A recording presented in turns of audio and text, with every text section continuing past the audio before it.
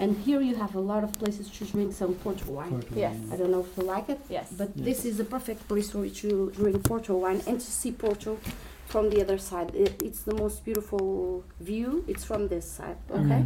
And I advise you to walk down and see everything that you can in here, because it's the most beautiful places that you can visit in Porto.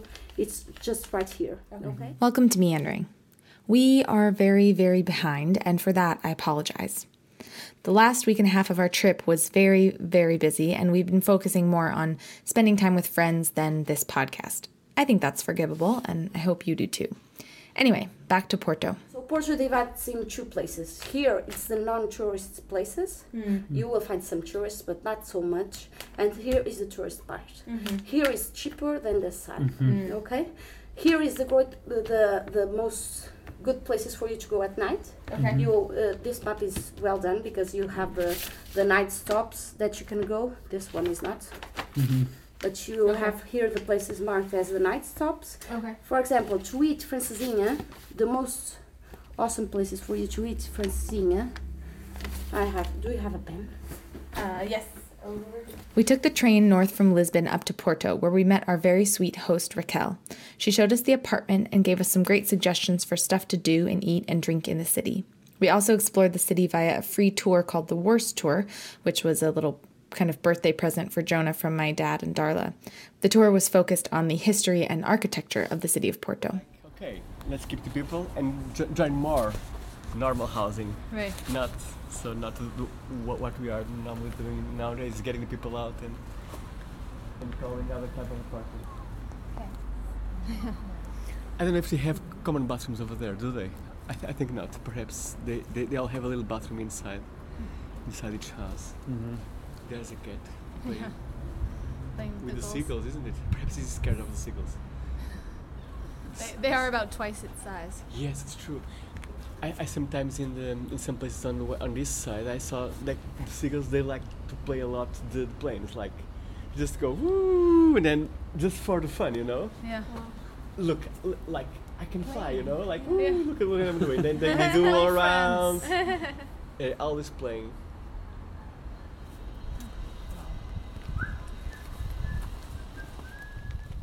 The tour took us through some of the less touristed parts of Porto, which we appreciated. It was great to see some lesser-known parts of the city. But we also knew we wanted to do some of the more typical tourist activities as well, like doing a tour and tasting at one of the port houses across the river in Vila Nova de Gaia. Wine is designed to create the perfect conditions for the aging of port. The thick granite walls and tall ceilings keep the temperature low throughout the year. Proximity to the river and the coast provides humidity to reduce evaporation.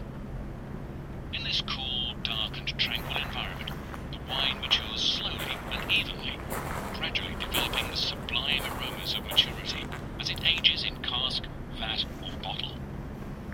Now, please walk forward between the rows of casks and then pause in front of the screen on your left.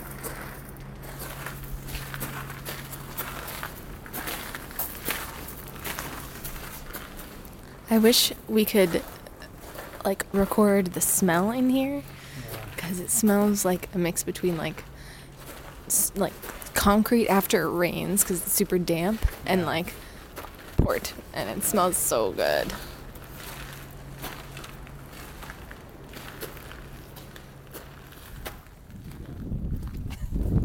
With the what? Look at with the open stuff. Yeah. A lot of like fogginess and light that reminds me of Home. Portland or even Seattle a little more. Yeah. Like it's very maritime. Ooh, I'm definitely warm from that port. Okay, so we gotta go back by Taylor's and walk up? Yeah. You don't think we can go this? Is this dead end?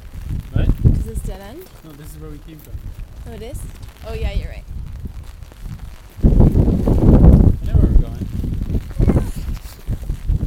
Just stay with me. And you'll be pretty. We took advantage of the bad weather in Porto and stayed in a lot, relaxing and catching up on work. The kitchen in our apartment was very well equipped, so we got to do some cooking, which was really, really nice. We also went out to a local craft brewery, which reminded us very much of home. Yeah. And any little like travel thing you go on makes you appreciate home more, but like this 10 times as much. Like I feel like I haven't been home in so long, but like just having like an IPA is like, this is like, when you're in Portland, you don't realize like not everybody gets to have an IPA, not everybody gets to drink Portland beer and have this city and these like uniquely American experiences, like these uniquely Portland experiences. Yeah. So it makes it like, I feel like when we go home, we're just going to appreciate it so much more. And even like, I'm thinking of like the way, the access we have to like really good Asian food, really good Ethiopian food. Right, really good cuisines of all. Yeah, that are like, like the pho place. It's like there's nothing like that here. Yeah, here it's like there's like Portuguese food, Italian food, and then like some Asian food, mostly sushi because the seafood here is so good. Right. That's like it. Yeah. But it's not just food either. It's also just like cultural. Well, I mean, I guess maybe it is. Well, and we just haven't. We literally haven't been in a country in 5 months where the official language is English. Yeah. And so, anywhere we go, like any public establishment, there's that cultural thing of like, yeah, they might speak English, but like, it's gonna be crazy to get on the bus and be like, hi, how are you? Nice. Thank you. Right. Or when you get off the bus in Portland, you always say, thank you. Yeah, everybody says thank you to the bus driver. Yeah, thank you. That doesn't even happen in Chicago. No. Is side note, sidebar. In Portland, when you get off the back of the bus, when you push the back of the bus doors, every single person always says. Not every single person. Most people, it's like a cultural thing. Most people say thank you to the bus driver. Even though he's like way in the front of the bus, I probably can't hear you. You just kind of yell thank you, and everybody does it. It's very strange. It's kind of like I think you think a lot more people do it than actually do because we haven't been a lot there of forever. people do it. I mean, I know a lot of people do it, Oh but my like gosh, a not lot of people everybody. do it. For the record, note, a lot of people do it. After 9 days in Porto, we took a train back to Lisbon and went and picked up a rental car. We upgraded to an Audi A3 because of all of our luggage, which was easily one of the nicest cars either of us had ever driven. From there, we drove to Évora, a town about 2 hours east of Lisbon. We mostly went to Évora because my mom loved the town and told us we had to go there to see the Chapel of the Bones, and because she said there was a winery about an hour east where we had to eat lunch. And who were we to argue, especially when she made us the reservation? There goes our wine sliding around the back seat. Have you ever been to a winery before and bought bottles of wine? No, this was a pretty adult experience all around. Pretty good. Adult. Oh, adult. Experience, I feel like. Yes. Oh, there's the horse again. There's Just something like else. Other dogs. A couple dogs.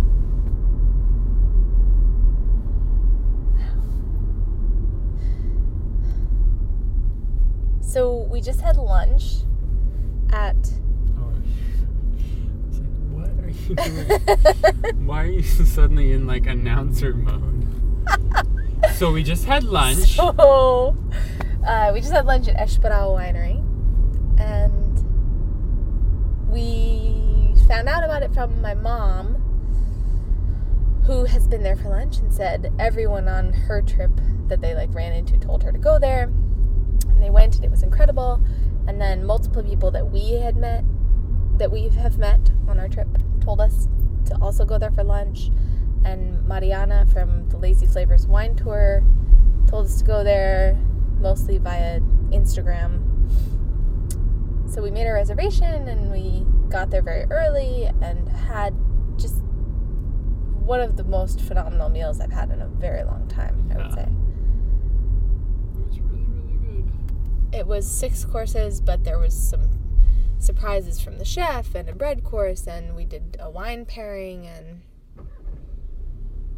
it was just beautiful. Everything about it was beautiful. And the chef came out to kind of serve us one of the courses, but then afterwards he came out and talked to us. And I'm not sure if it was because of the Instagram or the blog or what, but after we ate, he came out and talked to us some more and then gave us a tour of the kitchen, which was pretty incredible. I mean, they had finished service, so it wasn't... It was really big. But the kitchen was huge. And just, he was so friendly, and the service was so great, and, you know, we got the impression that had we been there in the summer, we would not have gotten the treatment that we did. But because it was the low season and we were kind of the last diners of the day, he had some time to show us around, and yeah, it's just beautiful. Well, I noticed that, like, I realized afterwards how they, like, the other two people left. Like, they kind of made sure we didn't get our check in time so that it was, like... Yeah, everyone else had left before he came and talked to us. Yeah. That was kind of nice.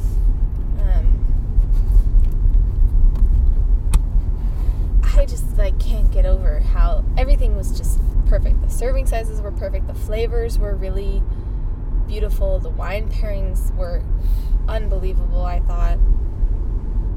Everything was really it was so nice.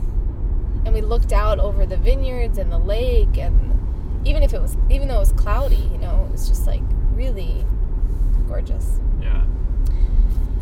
So we did a little tour with him, and then we went to the gift shop to buy a gift for someone that we're going to see soon, and a couple of bottles of wine that we had during our lunch. And then we went to the car, and the sun had just come out. It had been kind of cloudy, very Portlandy all day, very overcast and a little drizzly. We went to the car, and the sun came out, and I feel like the saturation just got turned up. Like, the sky became this, like, hyper blue, and the grass was, like, really so green.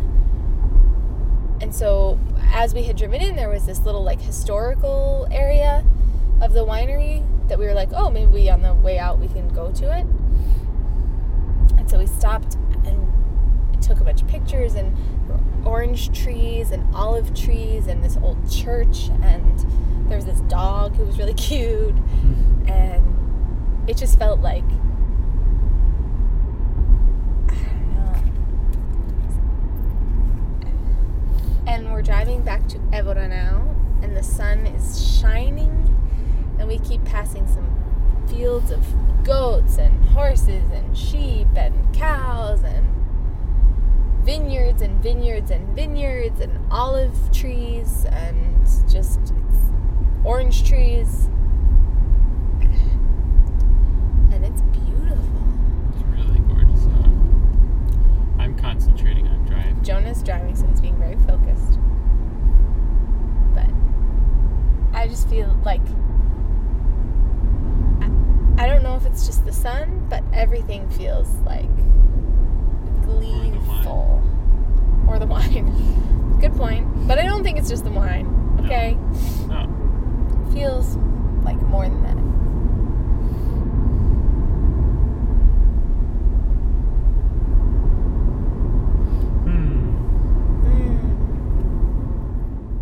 The next day, we explored Évora some more, walking around and seeing the Chapel of Bones and the Roman ruins before hitting the road to the western coast of Portugal to a small town called Odiseixe.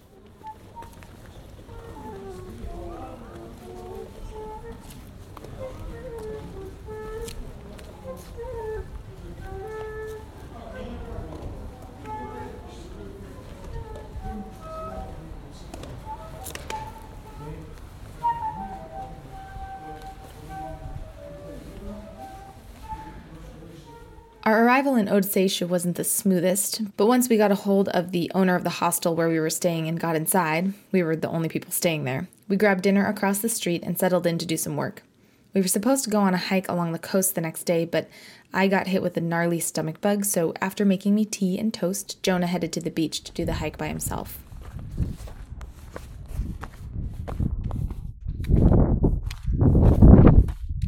Oh man, it is so nice out. It's like 57 degrees, almost feels like 60. There's a breeze by the ocean. The air smells smells faintly like olive trees.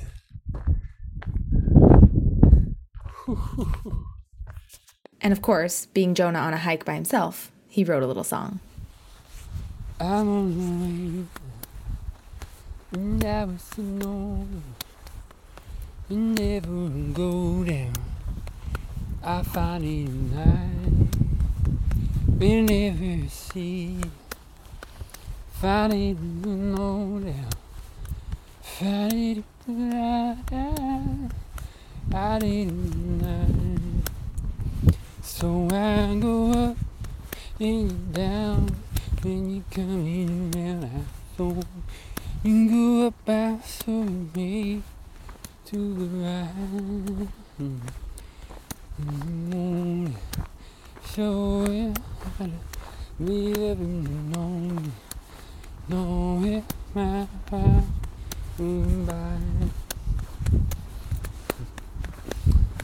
And you show me love when you see it. I know I made you lie when you know I didn't see it. I know it's a lie. The next day we drove from Odiseish down to Portimao, and again we had a bit of a funny arrival. The city wasn't quite what we were expecting. It was full of high-rises and there wasn't much within walking distance of our Airbnb. But we made the best of it, doing day trips to Lule to see the market, to hike along the southwesternmost tip of Europe at Sagres, and to explore some beautiful cliffs and forts along the coast in Lagos. This is the sound of some of the big coves at a fort in Lagos that we visited, water rushing in and out under the rocks.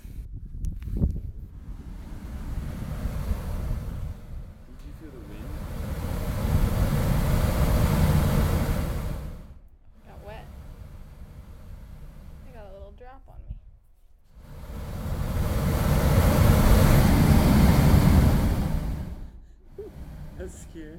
Ow, ow. You don't need to hold me so tight.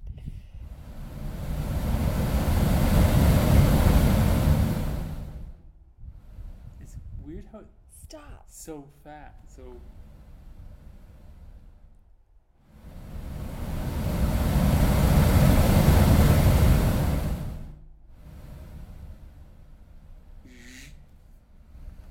Okay? Belly?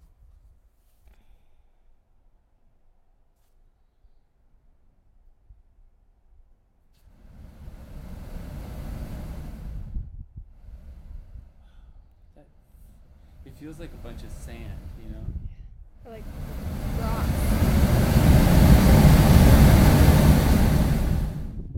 Oh. That's so cool. On February 16th, we drove to Faro and hopped on a plane to Amsterdam. In the next episode, you'll hear more about our time in the Netherlands and finally our journey back to the States. Thanks for listening to Meandering. You can go to our website, meanderingpodcast.com, to see accompanying pictures and sign up for our newsletter to get new episodes straight to your inbox.